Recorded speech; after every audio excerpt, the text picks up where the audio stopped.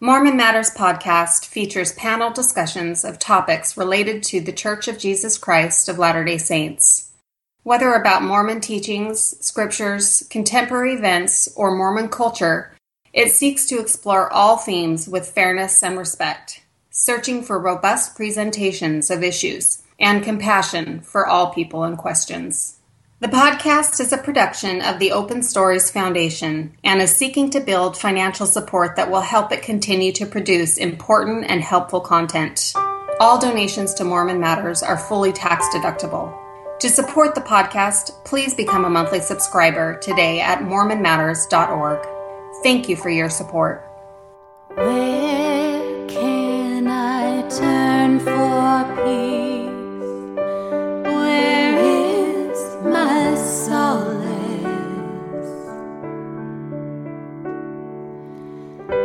When other sources cease to make me whole. Welcome, everyone, to another edition of the Mormon Matters podcast. This is your host, Dan Weatherspoon.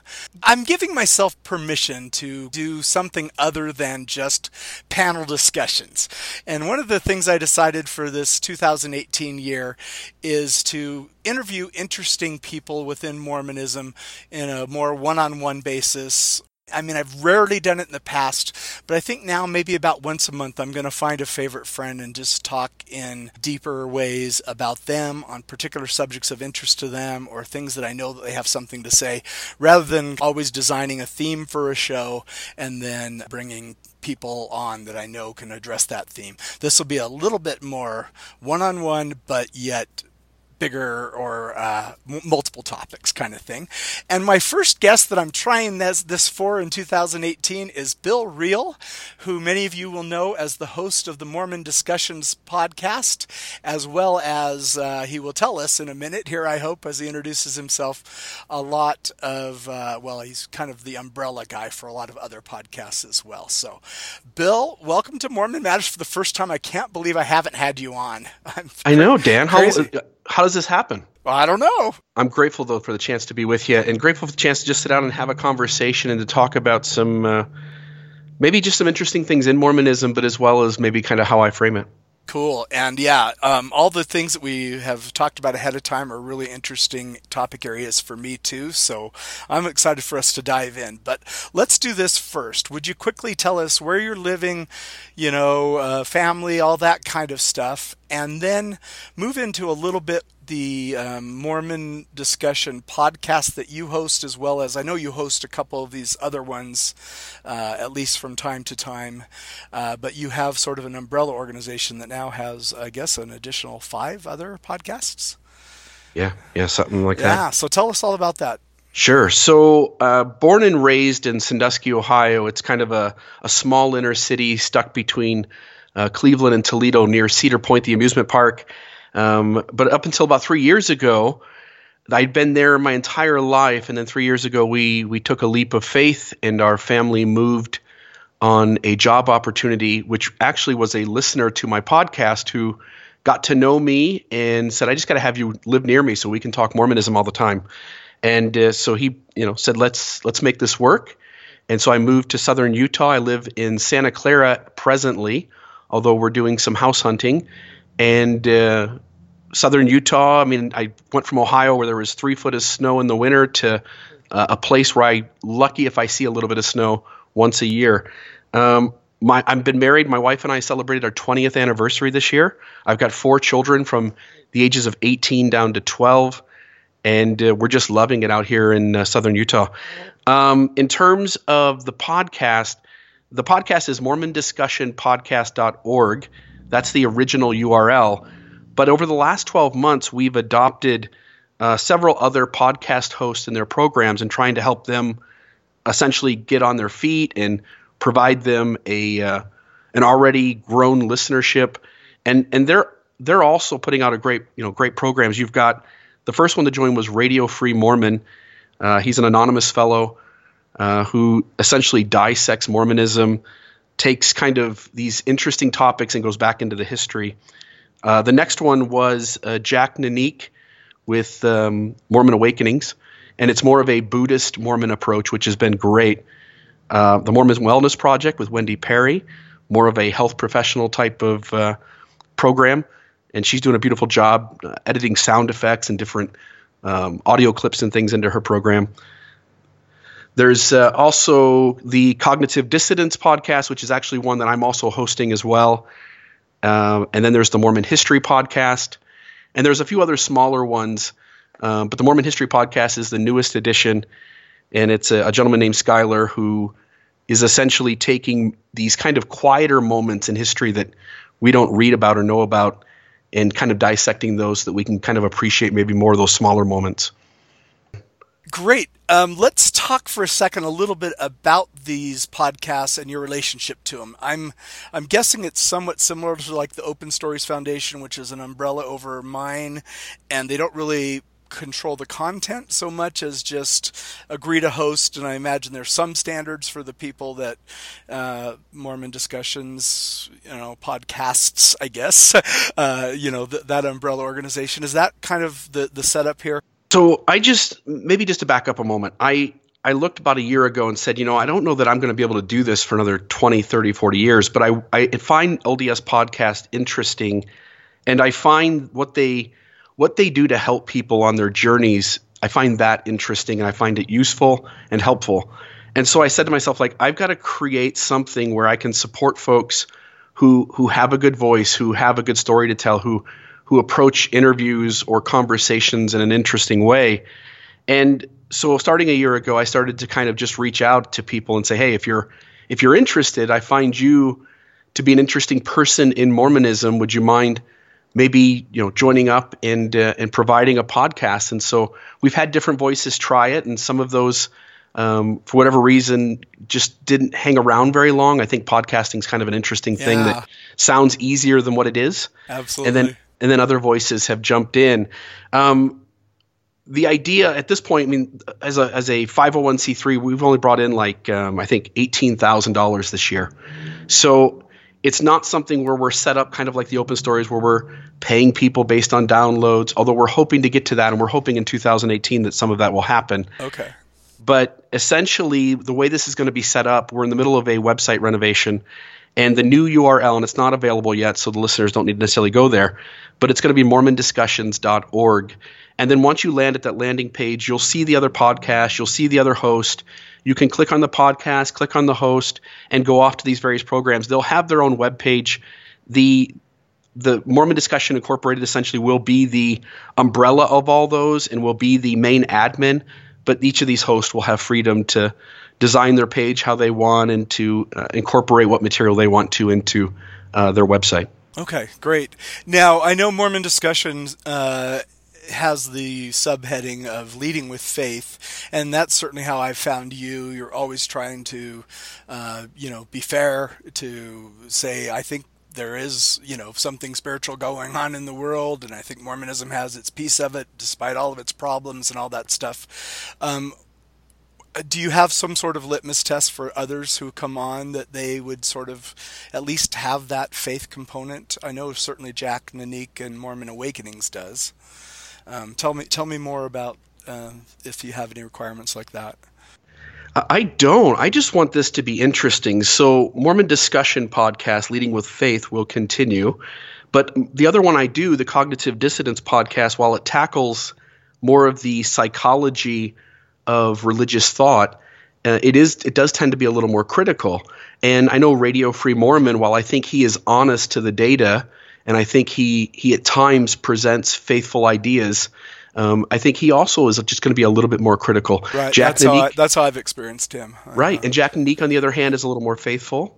What I want is there to just be interesting programs, and I don't really necessarily care where they are along the spectrum. Okay. As long as they're fair and honest to the information. All right. Well, I was just curious if you had any sense of you were going to be an aggregator, or at least a gathering place, what do you call it, a clearinghouse for good podcasts, and I didn't know if you had a sort of as long as it's in the dynamic that I'm trying to do, do your own thing, but within that. So that's great to know. Well, I'm excited to have you on. You have spoken about your own journey at length in lots of places, and I know that there's actually a link on your website that I will post as a link to mine where people can go into more depth. But would you mind giving our listeners who maybe are meeting you for the first time, a 5 to 10 minute outline of, who you were and when you found the church and why you found the church, and you ended up being quite the, rising star. Is that the way to say it? I don't know if that's how you and I feel comfortable saying it anymore, but you ended up in some high leadership positions and things like that. And let's kind of go up to that point to where then we can get a little bit more into your journey part where you've begun to, kind of deconstruct a bit more. Sure. I grew up with zero religious background, only went to church for funerals and weddings, and that was even few and far between. I rarely ever had a conversation with God. Didn't even know if there was a God, but I would pray to see if he would bring me a new bicycle or a new girlfriend. That's kind of my utilitarian use of God, right? And so growing up without any religion, my dad maybe a little bit of a deist. My mom was an inactive Baptist, but religion just wasn't part of our home. I get to be an older teenager. I find employment with a fast food restaurant. I meet a wonderful young girl there who wants to date me. I want to date her, and she happens to be LDS. Her father kind of wraps his arm around me and says, look, if you're dating my daughter, we'd love if you came to church. And from there, like, my relationship with Mormonism begins on this really just magical kind of endeavor where I show up at church the first time and it just seems like this perfect fit for what I need in my life. Before this, I'm making lots of bad choices. I'm using and selling drugs, kind of just going down the wrong path. And Mormonism just kind of picked me up and just kind of set me down on this new path. And that new path was way better. It was me wanting to be responsible, me wanting to get a good job and be a good father and be a good husband. And so I ended up taking this young lady to the Washington, D.C. temple. We're sealed for time and all eternity. And maybe to back up a touch, the moment after I joined the church, within like a week or two, as a Aaronic priesthood holder, I am called to be an assistant ward mission leader. Wow. I move right in. Yeah. In just a few weeks, after that, kind of something happens in the ward, and I moved into being a secretary in the elders quorum, and then I get the priesthood. And it's kind of like this ward out in the mission field. So you got to kind of be flexible because there's like 100 people showing up, and it's like a really small ward. And so I start, as I go to the temple, I get the Melchizedek priesthood. I'm moving through the elders quorum callings as a secretary, then a counselor. Then I become a counselor in young men's presidency. Then I'm called to be the elders quorum president. Then I'm called to be a counselor in the bishopric, and at the age of 29, I'm called to be the bishop of the ward that I converted to. Well, that would be fun for some of the older folks to say, whoa, I saw this kid when he was, 17 or something, and here's their bishop now. That's awesome.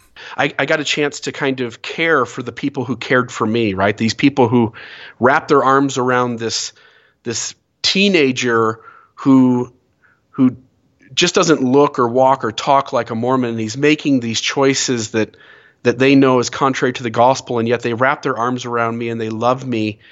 And so I get this chance to kind of reciprocate that. And so I have this chance to serve as the bishop of this ward and just to love these people.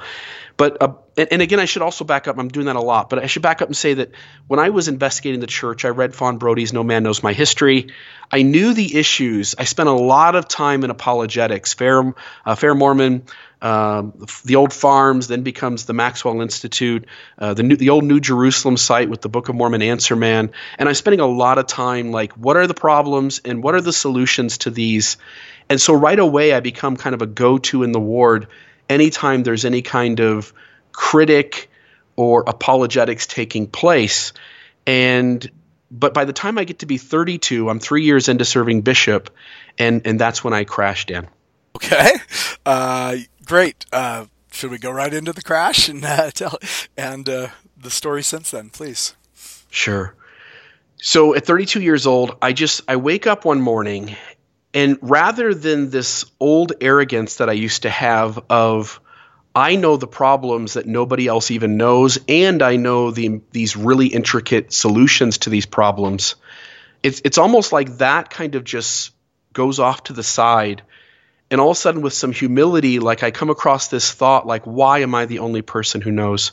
Why am I the only one in this ward or stake who understands all of these complicated issues, that is even aware of them? Like, why doesn't every member of the church get introduced to this stuff in some way? And it's almost like a recognition, like, oh my goodness, there's mechanisms in place here that shield people from having to deal with this.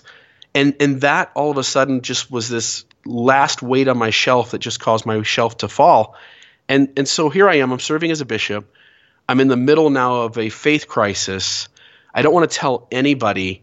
And my first thought is like, let me write my stake president and just ask to be released. And I'll just sit in the back of the chapel and give me some time to kind of sort this out. And my next thought was, no, let's be proactive on this. And so I ended up writing Elder Holland and wrote him a letter. And he ended up passing on a note to Elder Marlon Jensen, who reached out to me by telephone and then later on by email to try and help me reconcile some of this as I was serving as a bishop. And then several months later, Elder Holland himself talked to me. Neat. I guess when a bishop says, I'm having these issues, maybe you get pretty fast action on it. So that's neat. That's fun that you got that personal attention. So what were there? I mean, well, I guess just tell the story. Did that help you, or at what point, were you at the time that they were talking to you? It helped, Dan, but it was a unique moment of, like, these guys care and they're willing to have conversations and they're promising me that they're aware of these issues and that they're working on them and that there's going to be resources available soon. And they were speaking to the gospel topic essays, which were at that point still in production and not quite published yet. Okay, that's good. And they didn't really have answers to my questions. Like, I'm throwing issues out and they really don't have solutions. Elder Holland said, essentially have faith. The church is true, warts and all. That was his comment. And Elder Jensen gave these kind of these answers that soothe, but don't really give the ability to discern truth from error, where just have faith, we'll figure it out on the other side, those kinds of solutions. But nothing really answering those complicated questions. But the one thing this did do was having this conversation with them. It gave me, like, for the first time, permission to kind of talk to my wife, who I had kept in the dark the entire time on my faith crisis. And so I remember coming home one night and I'm like, that's it. I just have to tell her. And I'm scared, Dan, because you read all of these horror stories online of the spouse overreacting or making this a line in the sand when somebody has a faith shift. And so I'm worried that my wife is going to essentially begin the end of our marriage if I tell her this. Mm-hmm. And so I'm scared to death. And I go sit down with her and I say, honey, I've got to talk to you. And she goes, what is it? And I explained to her what's going on. Like, I don't know that the church is true, and here's the issues, and these are really problematic for me, and I don't have good answers, and they're causing me to have serious doubts about the church's truth claims. And her response back was beautiful. She says, let's go church hopping then, and let's go try other things out. Wow. Right? And that answer is gorgeous, because what it does is it gives you time to process, to just be quiet and still, and know that, oh, she'll go with me. If I decide to leave, she'll go with me. So let's just stay a while and take our time. And I should say, Dan, I'm privileged in this way. Like, many of the listeners are not. Right. I'm a convert to the church. My parents are not members. My wife was supportive. She has been from day one. My children are young enough that they're responsive to these conversations as they're going on, and they're not older and kind of entrenched in an Orthodox Mormonism. Right. And so I'm really lucky. My situation was just extremely supportive from every angle that I'm able to kind of do what I do. But that was kind of the initiation of my faith crisis. And it went on for a few years where I'm trying to constantly deconstruct things and put them back together and see if it fits in this new way. And then sometimes, you know how this is, you'll get to this like place where you're like, oh, okay, it fits together like that, until 2 weeks later when you discover something else and you have to take it all apart again. Yeah, absolutely. We tell people, don't we, these faith transitions take decades or longer a lot of time. Yeah, so we're going to talk about faith development a little bit more, but let's continue with your story. So when you were talking with the general authorities, you were still the bishop. When you told your wife what you told, and then she says, great, let's go church shopping, were you still the bishop? I was still a bishop, okay. And so I ended up serving. She didn't mean like doing it the next week because you had your duties. What it was like when you're done being bishop? He was willing to do it right then and there, but because it gave me the time to slow down and to process all this, I just held on and said, okay, let's just keep doing this, because I love the members of my ward. They're all, I know each of them so intimately. I care so deeply for each of them that it was a blessing to serve in the midst of being also a burden because of having a faith crisis kind of behind the scenes while you're serving as an LDS bishop. The magnitude of kind of that tension could be overwhelming at times. But I ended up serving about 4.5 years. So about another 2 years or so after I end up having these conversations with Elder Holland and Elder Jensen and kind of revealing my faith crisis to my wife.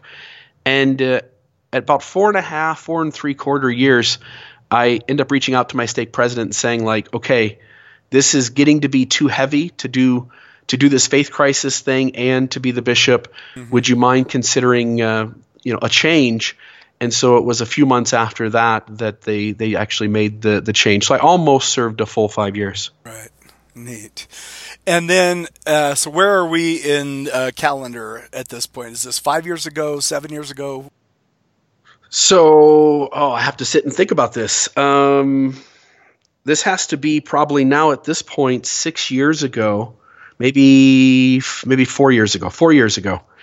Okay, and so somewhere now between being released as a bishop and moving to southern Utah, you began Mormon discussion. Was that just a way of processing out loud what you were going through, or you had come somewhere to a little bit of a settled place by the time you started that podcast? Tell us about that section. Yeah, I felt I had come to kind of a settled place where I said, okay, this is a lot messier than I thought, but there's still something to these truth claims. And so I actually started the podcast while I was serving as a bishop, and all of these conversations are going on behind the scenes as I'm doing the podcast. I reach out in this.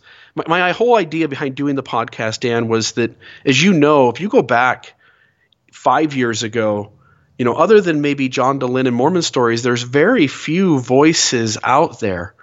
And so as John begins kind of entering these conversations, you're coming in and entering these conversations, the number one thing that I was encountering as I was having dialogue with people was that folks felt really alone. Like there weren't a whole lot of outlets to support the questions they had in the exploration they needed to do. And so I just felt prompted, like, let's start a podcast as well and see if we can reach a few people along the way.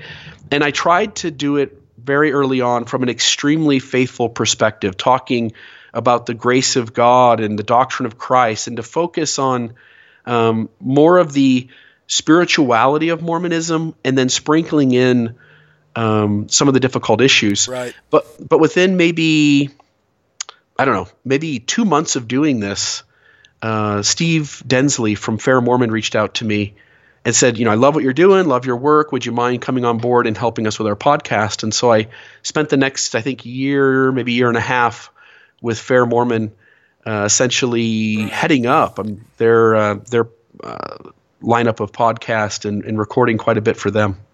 Yes, and then I know eventually there was some tension there, and you just said, okay, I'm going to go back and resurrect Mormon discussion, or had Mormon discussion become under Fair? No, it was separate the whole time. The whole time. Yeah, I would record an interview. I would put different intro and outro music depending on which program it was going on. Got it. And then send it off its way. Okay, cool.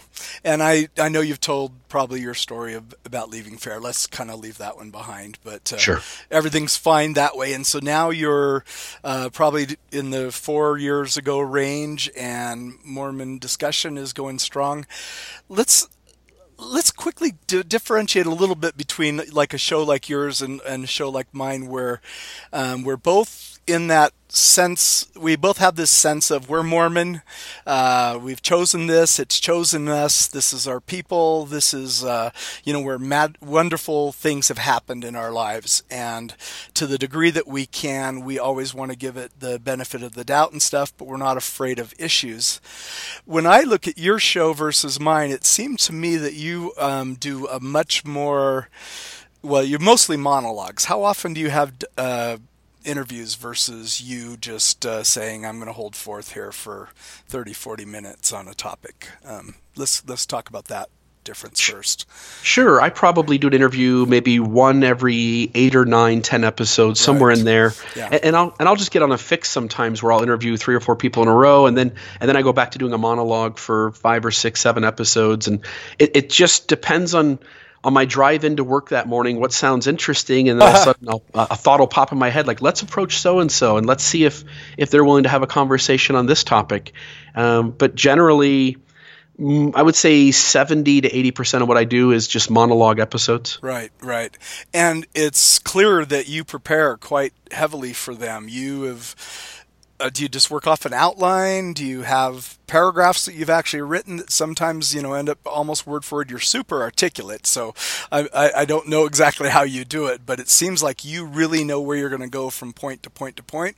Or are you just magical with the editing and you make it look like you're going from point to point to point? It's actually neither, and this is one of those moments where I'm going to sound boastful, but essentially on my drive into work that morning, I say, this topic I've never explored before. I'll get in here to work a little early. I'll take out a little piece of paper, jot down 5 words, and then I start the recording. Wow, and you're impressive. Yeah, it's more of... Well, and go ahead. I was going to say, you understand. Yeah, and you're often drawing on this wealth of information back from when you were really exploring hard. So you probably have somewhat of a pretty quick memory for key scriptures, or, I remember a few words of this quote so I can quickly Google it or something like that if you wanted to work it in. I'm guessing that's... Yeah, I've got 1,000 flaws. We can do another podcast where we talk about those, but one of my gifts is that my memory is exceptional, and so I can do that. I can read things, watch things, study things, and then 3 years later, if I need it, I can pull it right out. Yeah, no, that's a gift of mine too. Good thing those drugs didn't eat both of our brains, right? Or maybe they help. Maybe that's the key to yeah, hey, they opened us up to bigger fields of. We're tapping into the Ashconic records or something. There you like go. That. Yeah. By the way, I'm actually enjoying right now at the gym the one that you and Jack Nanik did on magic and paranormal and all that stuff. So I'm about halfway through, so I should finish tonight. Cool. That's awesome. It's a good conversation where you have these two people who both love Mormonism, and one's trying to hold this general goodness that it has, and the other person's trying to point out the specific unhealthiness that's in there. We won't say who's who, but I know who it is. Anyway, well, actually, maybe that's a transition here. So Mormon discussion is going along, and you're certainly, I think, characterized in the, supportive of Mormonism, basically, even though we're not afraid to dive into tough issues kind of camp. It seemed like a few years ago, maybe there was a shift. I know the policy was a big shift for you, to where at least it seemed like more and more of your shows became a bit more, I don't know if critical is the right word, or at least it's a little bit more like Bill Reel Unleashed. Were you ever sort of at one point kind of censoring some of your wilder thoughts, and now you're a little freer with them? Or just tell us about that shift. I think you know what I'm talking about, because you and I have chatted a time or two over the years about some of that.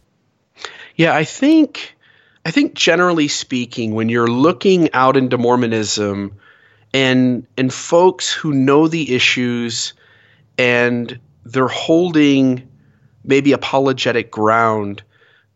And I'm only going to speak for myself and what I maybe perceive out there in some of those folks, but again, only speaking personally, there's kind of this recognition like, oh my goodness, this is a lot messier than I thought, but I have to kind of hold this together because I don't want to be responsible for people walking away from this beautiful religion.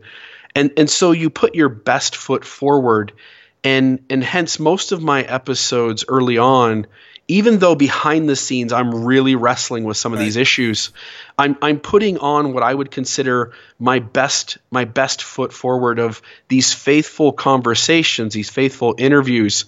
And at one point I just recognized like I'm not being authentic and it's hurting me. And so I decided one day to record an episode titled Our Bad Days. And if I go back in time, like that episode got so many responses of people saying, Bill, thank you, because it sounds like for the first time you kind of pulled back the curtain and showed us who you really are and what you're really wrestling with. And so that kind of gave me, again, permission, because I was worried when I put that episode out. I was scared to death that people were going to listen to that episode and just walk away from the church. And the response was very different. And so I said, oh, we're all big enough, we're all mature enough to have these difficult conversations, and they need to be had. And so I start having what I think is more vulnerability to the audience, to the listenership. And at some point, you're right, Dan, November 2015 comes along. And if I go back just the day before that happens, I had gotten to a place where I recognized that Mormonism was messy and a lot of things didn't add up. But the history, I wasn't going to leave the church or lose faith in the church over that messy history, because I had this sense that things were getting better, things were improving, and that voices at the top understood this precipice moment that they were in, and that we had to become better at these critical issues, one of which being the LGBT issue. And all of a sudden then the next day happens, and when the November policy comes out, it absolutely crushed all the hope that I had at that moment that Mormonism was going to improve and become something better than what it was. And now I realized, like, oh, we say we're led by Christ, but what that means may be very different than the way it's been imposed. And Christ may actually be sad standing on the sideline waiting for these men to be willing to ask the right questions, and in the meantime allow great harm to be done. And that kind of awareness kind of sent me down a completely different path of letting go a little bit of Mormonism as my foundation. And I'm speaking specifically of that moment because it's become even greater and greater as time has gone on. But letting go of Mormonism as my foundation and being pointed off into another direction, which was Christ and the things that he stood for. And so I essentially started to kind of let go of the church as the central part of my life and begin to take on a more inclusive approach of Jesus and truth, and it being found throughout the universe rather than just in this tribe. Right, absolutely. And now that you're there, aren't you like going to yourself, well, isn't this what the scriptures say? Have faith in God. The kingdom of God is within you. It's not an organization, and it's not a particular people, I guess, unless you really get into the chosen people kind of thing, or really want to think that Peter's talking about us as the peculiar people, us Mormons versus, anybody who's following Christ and goodness and all those kinds of things. So, did you have that moment of like, oh, thank goodness, I've actually now I'm putting my faith in what's important? Yeah, you begin to realize just how small Mormonism is, like 0.2% of the population, and then that's everybody. And if you knock it down to just the active members, now it's like 0.07% of the earth. And you start to realize, like, if this is my work and my glory to bring to pass the immortality and eternal life of man, then then this plan or whatever God is way bigger than Mormonism. And so I began to open myself up to truths in the universe. Like I'd never given space to other voices before. Like I always looked for truth with my authorities. And now I realize that my authorities don't have all the answers. And some things they're wrong on. And so I'm willing to open myself up to other voices in the universe, and not in a in that way where you're like, oh, I'll listen to him, but I distrust what he's saying, but like a real vulnerability to what Richard Rohr has to say, or what Rob Bell has to say, or what John Shelby Spong has to say. And there's this real sense of like, oh, these guys are sharing real wisdom that isn't available in my tribe, and it speaks to the very core of my soul. Yeah. Yep. Absolutely. Yeah, it sounds like we were on the same journey there, my friend. So that was those were big moments for me. I lucked into just having a real interest in world religions from an early age. So I think it was a little less dramatic for me. And also the fact that I wasn't a convert, whereas you were, and this was home, this was it, this was the truth. Every spiritual feeling you had was connected with Mormonism, and now you've been able to tease that apart. And so I really admire where you've gone and how quickly you actually have gone there. You know what I mean? In many ways, let's talk about, we had a list of 5 things that we decided that we would cover together. And one of them is faith development. And you started to even some of the language there of, at least within certain one of the models for faith development, this idea of moving from others' authority to yourself as an authority, and opening yourself up to things beyond your tribe, beyond just the system that you were thinking in, and things like that. Do you want to tell anything more about the shift in your, tone or anything, or are you wanting to dive into faith development right now and how that has played out in your life, or why you're fascinated by it? Let's jump into the faith development, only because I think as we tease some of these things out, it's going to become apparent some of the ideas behind the tone change. Okay, sounds good. Let's do it.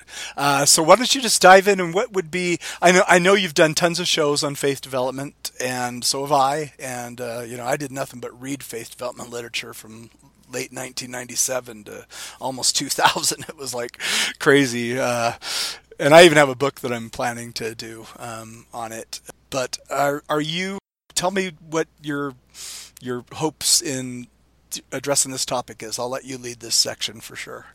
Sure. So if I go back in time, you and John Dehlin and Tom Kimball did an episode on stages of faith, and you framed it in this in Mormonism, in this tribe. Oh, yeah, that's right. And for the very first time, I listened to that episode, and for the very first time, Dan, it clicks with me that I'm not having a Mormon experience, I'm having a human experience. And I just so happen to be in this tribe of Mormonism. Yep. And so very early on, faith development and the ideas behind it capture me. Now, I want to be honest with your audience. For me, much of this, yes, it's my lived experience. Yes, it's in my soul somehow. But to some extent, I'm intellectualizing these concepts. And I'm not like Thomas McConkie, it's like just interweaved into his being. So these things tend to be a little more heady for me than they tend to be kind of in the heart. But I do feel deeply about this because I sense like human development is real.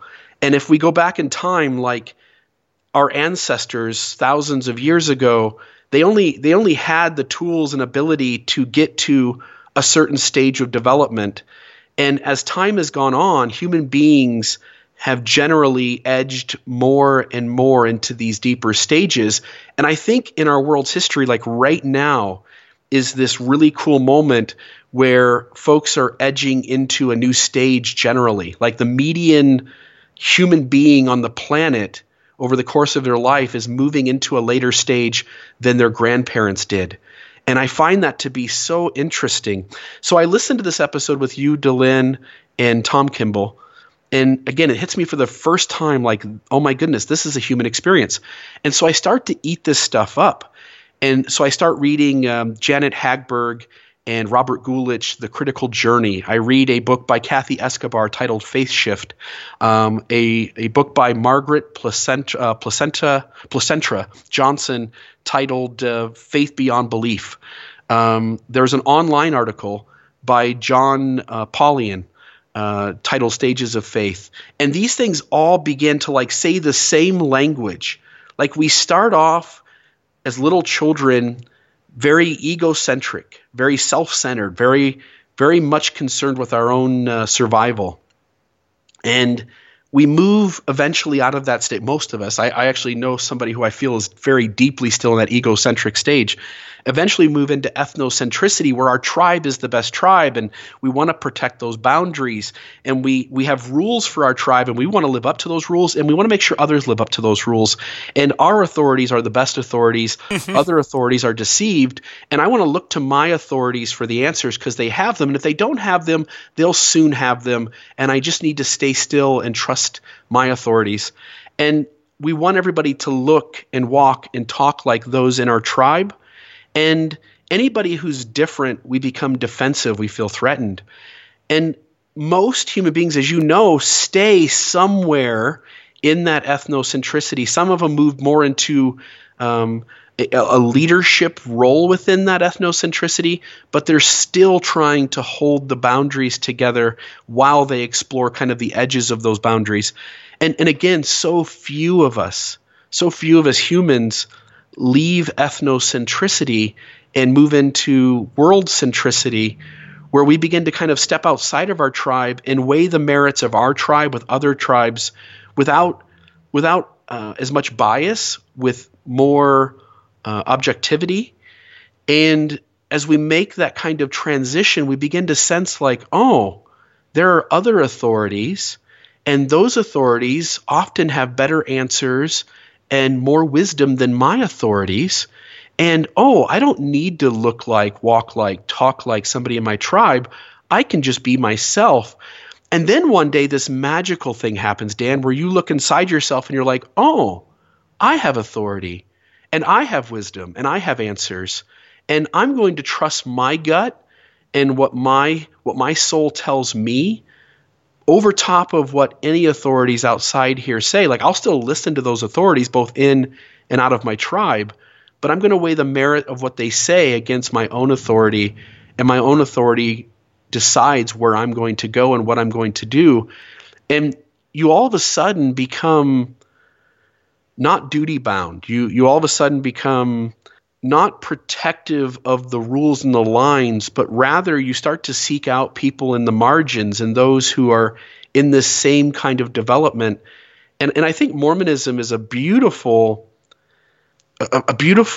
way in which to wake people up to development and to encourage people to see how these stages work and to help walk people into later stages, or at least to hold their hand as they move through them. What makes it so good for that? Because I think that would shock a lot of listeners, because for so many of them, their Mormonism has been dominated by listen to us, stay in the boat, good ship Zion, we'll lead you safely there. I agree with you, but I'm just curious as to what reasons you draw on for saying Mormonism actually is it has a lot of stuff for open development. Had Mormonism worked perfectly, had Mormonism been healthy, had Mormonism not been messy, I would have never woken up. And so while people want to hear... That's an interesting angle. Okay. I hadn't expected you to lead that. Okay. So because of the messiness... And I think most people in any religion, the more that they look into it, they realize that too. So we're not just singling us out there. But you're saying Mormonism, because of its messiness, and the people who have found your podcast and my podcast they know this. But you're saying it's a good thing that they're in these crises or these shifting moments. Right. Mormonism can hurt and can even harm. And in the midst of that, and I don't in any way want to smooth that over and say like, oh, it's okay, but only because of that kind of tension, that kind of butting heads, which I think causes deep fractures if your eyes are open to it, It's that tension that for me, and I think for many others, is a catalyst out of ethnocentricity. Like if your tribe really does look like the best tribe, and if your tribe really does behave like the best tribe, then there's no reason to ever question it or to look outside of it. And it's only when you begin to sense like, oh, my tribe is hurting people, my tribe is unhealthy in these ways, do you open yourself up to saying, I wonder how other tribes handle this. I wonder how other paradigms work. And so I look back at Mormonism when I was a 17-year-old, and the beauty of it and the magic of it was the perfect thing for me. And I will always, always deeply appreciate what Mormonism was to my 17-year-old self, because it gave this kid who was going down the wrong path, it gave him a sense of importance. It gave him a sense of responsibility and an opportunity to grow and develop. But in that same regard, the unhealthiness of Mormonism in the here and now that I recognize is just as much a benefit to me as it's a catalyst for moving me through stages of development as I wrestle and butt heads with my authority up against the authority of my tribe and continually try to feel out like where's right and where's wrong and how does this work and how does that work. And so most people want Mormonism to be beautiful and peaceful, and I certainly want it to be more beautiful and more peaceful. But to some extent, I think you need a certain level of unhealthiness in your tribe to wake you up to stages of development. Awesome. Okay, I like that. Do you have any other things why you say Mormonism is a great place to even, you kind of even use language of nurture you along. So do you get into some theological positions or, some gist of the Mormon cosmology or anything like that you think helps with faith development, or is that only me that dives into those areas? I don't know if this is the right place for this. Maybe this doesn't fit with what you're asking, but there came a point in my own life journey where I had always used Mormonism as the path. It was always, this is the path. This is the way in which God intends us to live out our lives in relationship to these ordinances, in relationship to these authorities, in relationship to this theology, and get myself back to God. And then one day I kind of recognized like, oh, Mormonism is not the path. Mormonism is a tool belt, and some of these tools are useful and some of these tools are not useful. Some of them are just heavy and they don't do a lot of good for what I'm trying to do along this path. But Mormonism becomes a tool belt that I wear, I choose to wear, but I look around and I see other tool belts laying around, and I could easily set this tool belt down and I could pick up another tool belt, but these tools are familiar.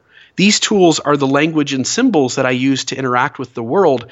And Mormonism, I think unlike a lot of other religions, because it is so immersive inside of us and it's so much of our worldview that it's in our bones, like it's hard to set these tools down and pick up other tools. And so I choose intentionally to keep this tool belt. This is the tool belt I'm going to use on the path. But the path for me, as I look at Jesus and I listen to the conversations he's having of, straight is the gate, narrow is the way, and few there be that find it, or you have to lose yourself to find yourself. Whoever Jesus was, and we can talk about the historical Christ if you love to do that. I would love to maybe spend a few minutes there, but whatever the historical Jesus was, the Christ of faith found in the scriptures seems to be pointing to us letting go of ethnocentricity, letting go of outer authorities, and developing our inner authority and moving into a space where we love and include those who are different than us, and that we actually sit with them and listen to who they are. And so I feel like Jesus is encouraging us to see the path as that of development. Does that make sense, Dan? Oh, totally. I agree that he does. Now, throw the Mormon piece in it. Are there aspects of Mormon thought that maybe move beyond the typical Christian thought, or at least that you find as maybe a lesser used tool within Mormonism, but it's definitely there in the belt that needs to be brought out and to work with. Do you like things like the plan of salvation and even the whole following it seems to me like follow that all the way to its conclusion, that you're going to be perhaps one day in the fellowship of the gods, to where you might become somebody who brings a whole new cosmos into being, and decides that I'm willing to share my life and my gifts with every being, and let them know joy into whatever level they choose. Let's say you're doing that. It seems to me that when Mormonism articulates that well, it sings that you're going to have to develop beyond relying on somebody else's authority, for instance, or just that idea that we're eternal beings, that we've never been created. That I love things like all intelligence can be added upon. Just this basic stuff of the cosmos is about growth and development. I love those things in Mormonism, and to me they encourage continued faith development, like you're talking about. Is that something that you play with much? It isn't, and I'll give an example of why. I'm much more focused on the tension that's caused, and here's an example. When an investigator has the Mormon missionaries come over to his home and they come into his house, you're right, Dan. Like, there's this deep idea of agency and the ability to, within oneself, discern truth. Like, the missionaries are teaching somebody, like, don't trust us. Don't trust any of the authorities. You go read, you go study, you go ponder, you go pray, and you get an answer for yourself. But again, the tension comes in that the moment that investigator decides to get baptized, all of a sudden there's this dramatic shift where now you no longer are asked to completely trust yourself and the answers you're getting, but instead now here's this authority, and whenever you have an idea and this authority has an idea and those ideas compete, there's this subtle and sometimes not so subtle encouragement to trust that outer authority inside the tribe. And so I don't play a lot in those grounds that you're speaking of, kind of often in the cosmos as you're talking of. Rather, I'm much more, I'm just much more interested and find a lot more of my own personal wrestling to occur within the conversations of here is healthiness and inside and outside of Mormonism, but then there's also these ideas of things that are going on that are unhealthy, and like, how are these things butting heads, and how are these things kind of running up against each other, and what's the repercussions of that, and where do these kinds of conversations lead, if that makes sense? No, absolutely. That's great. And it's partly temperament. It's partly, I wrote a dissertation on metaphysics. So, I'm attuned to those kinds of things. So, Mormon metaphysics and starting points and gists and all that stuff. But no, I think that's where you're doing it is great work.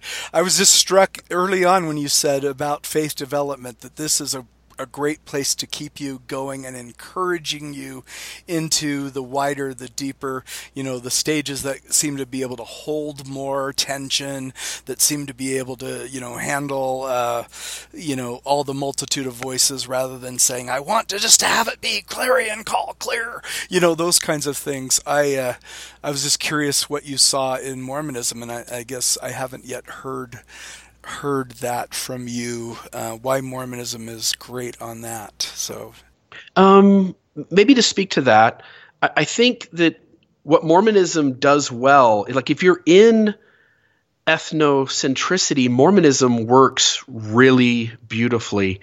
And as you move out of ethnocentricity, like you still need some kind of tension in your life, because you now recognize that tension has propelled you out of ethnocentricity. And so you look around and you say, like I could stay home on Sundays.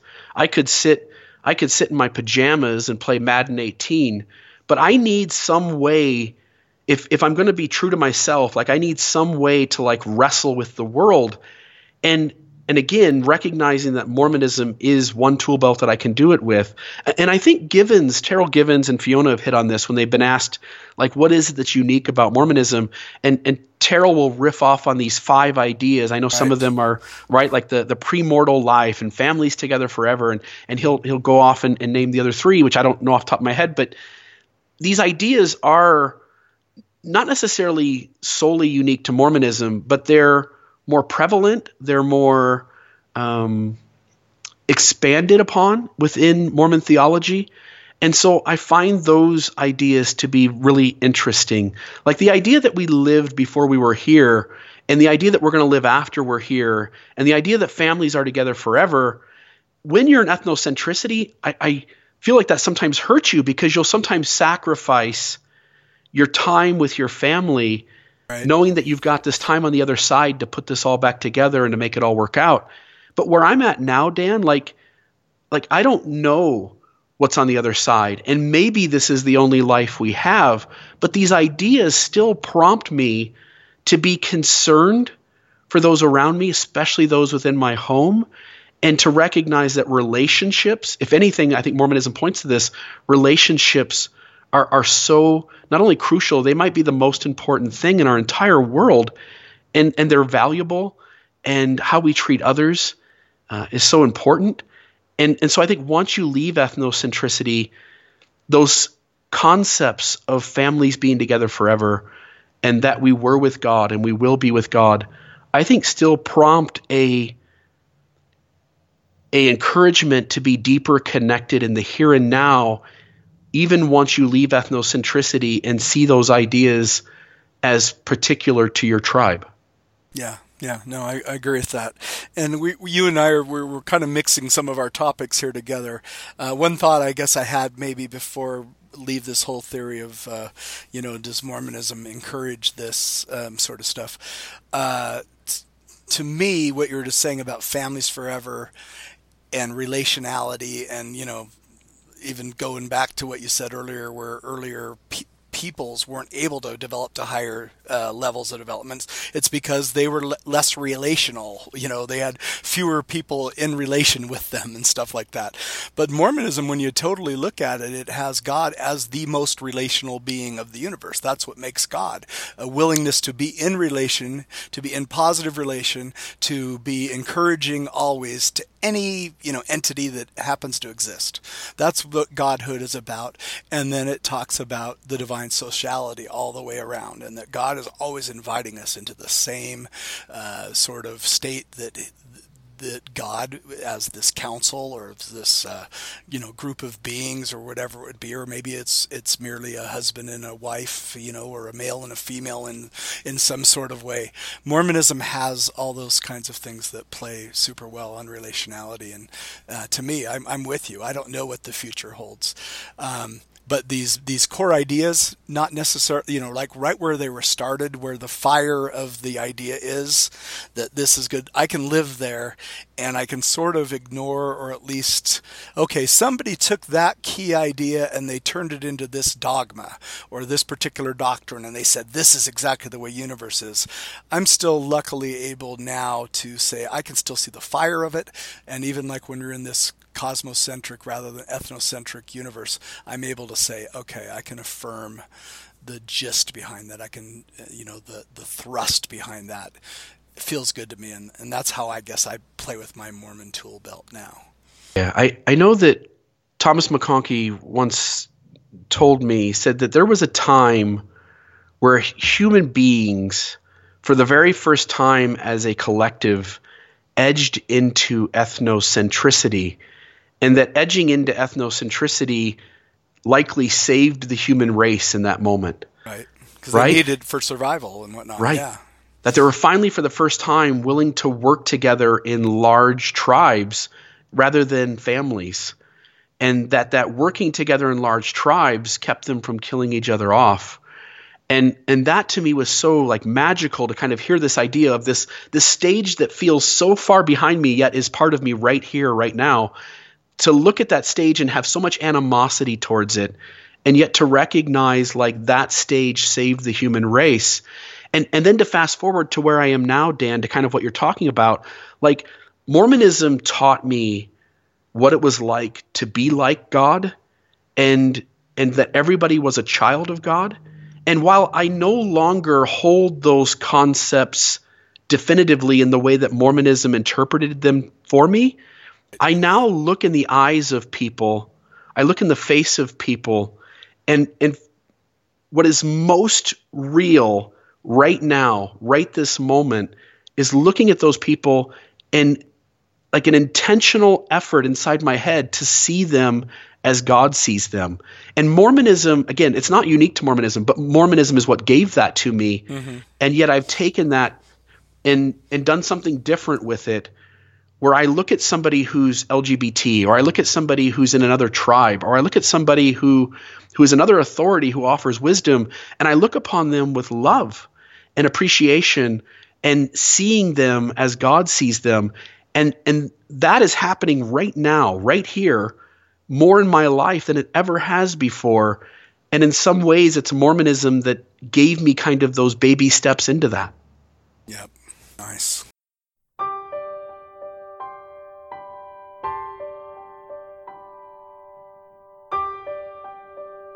Thank you for joining us today on Mormon Matters Podcast.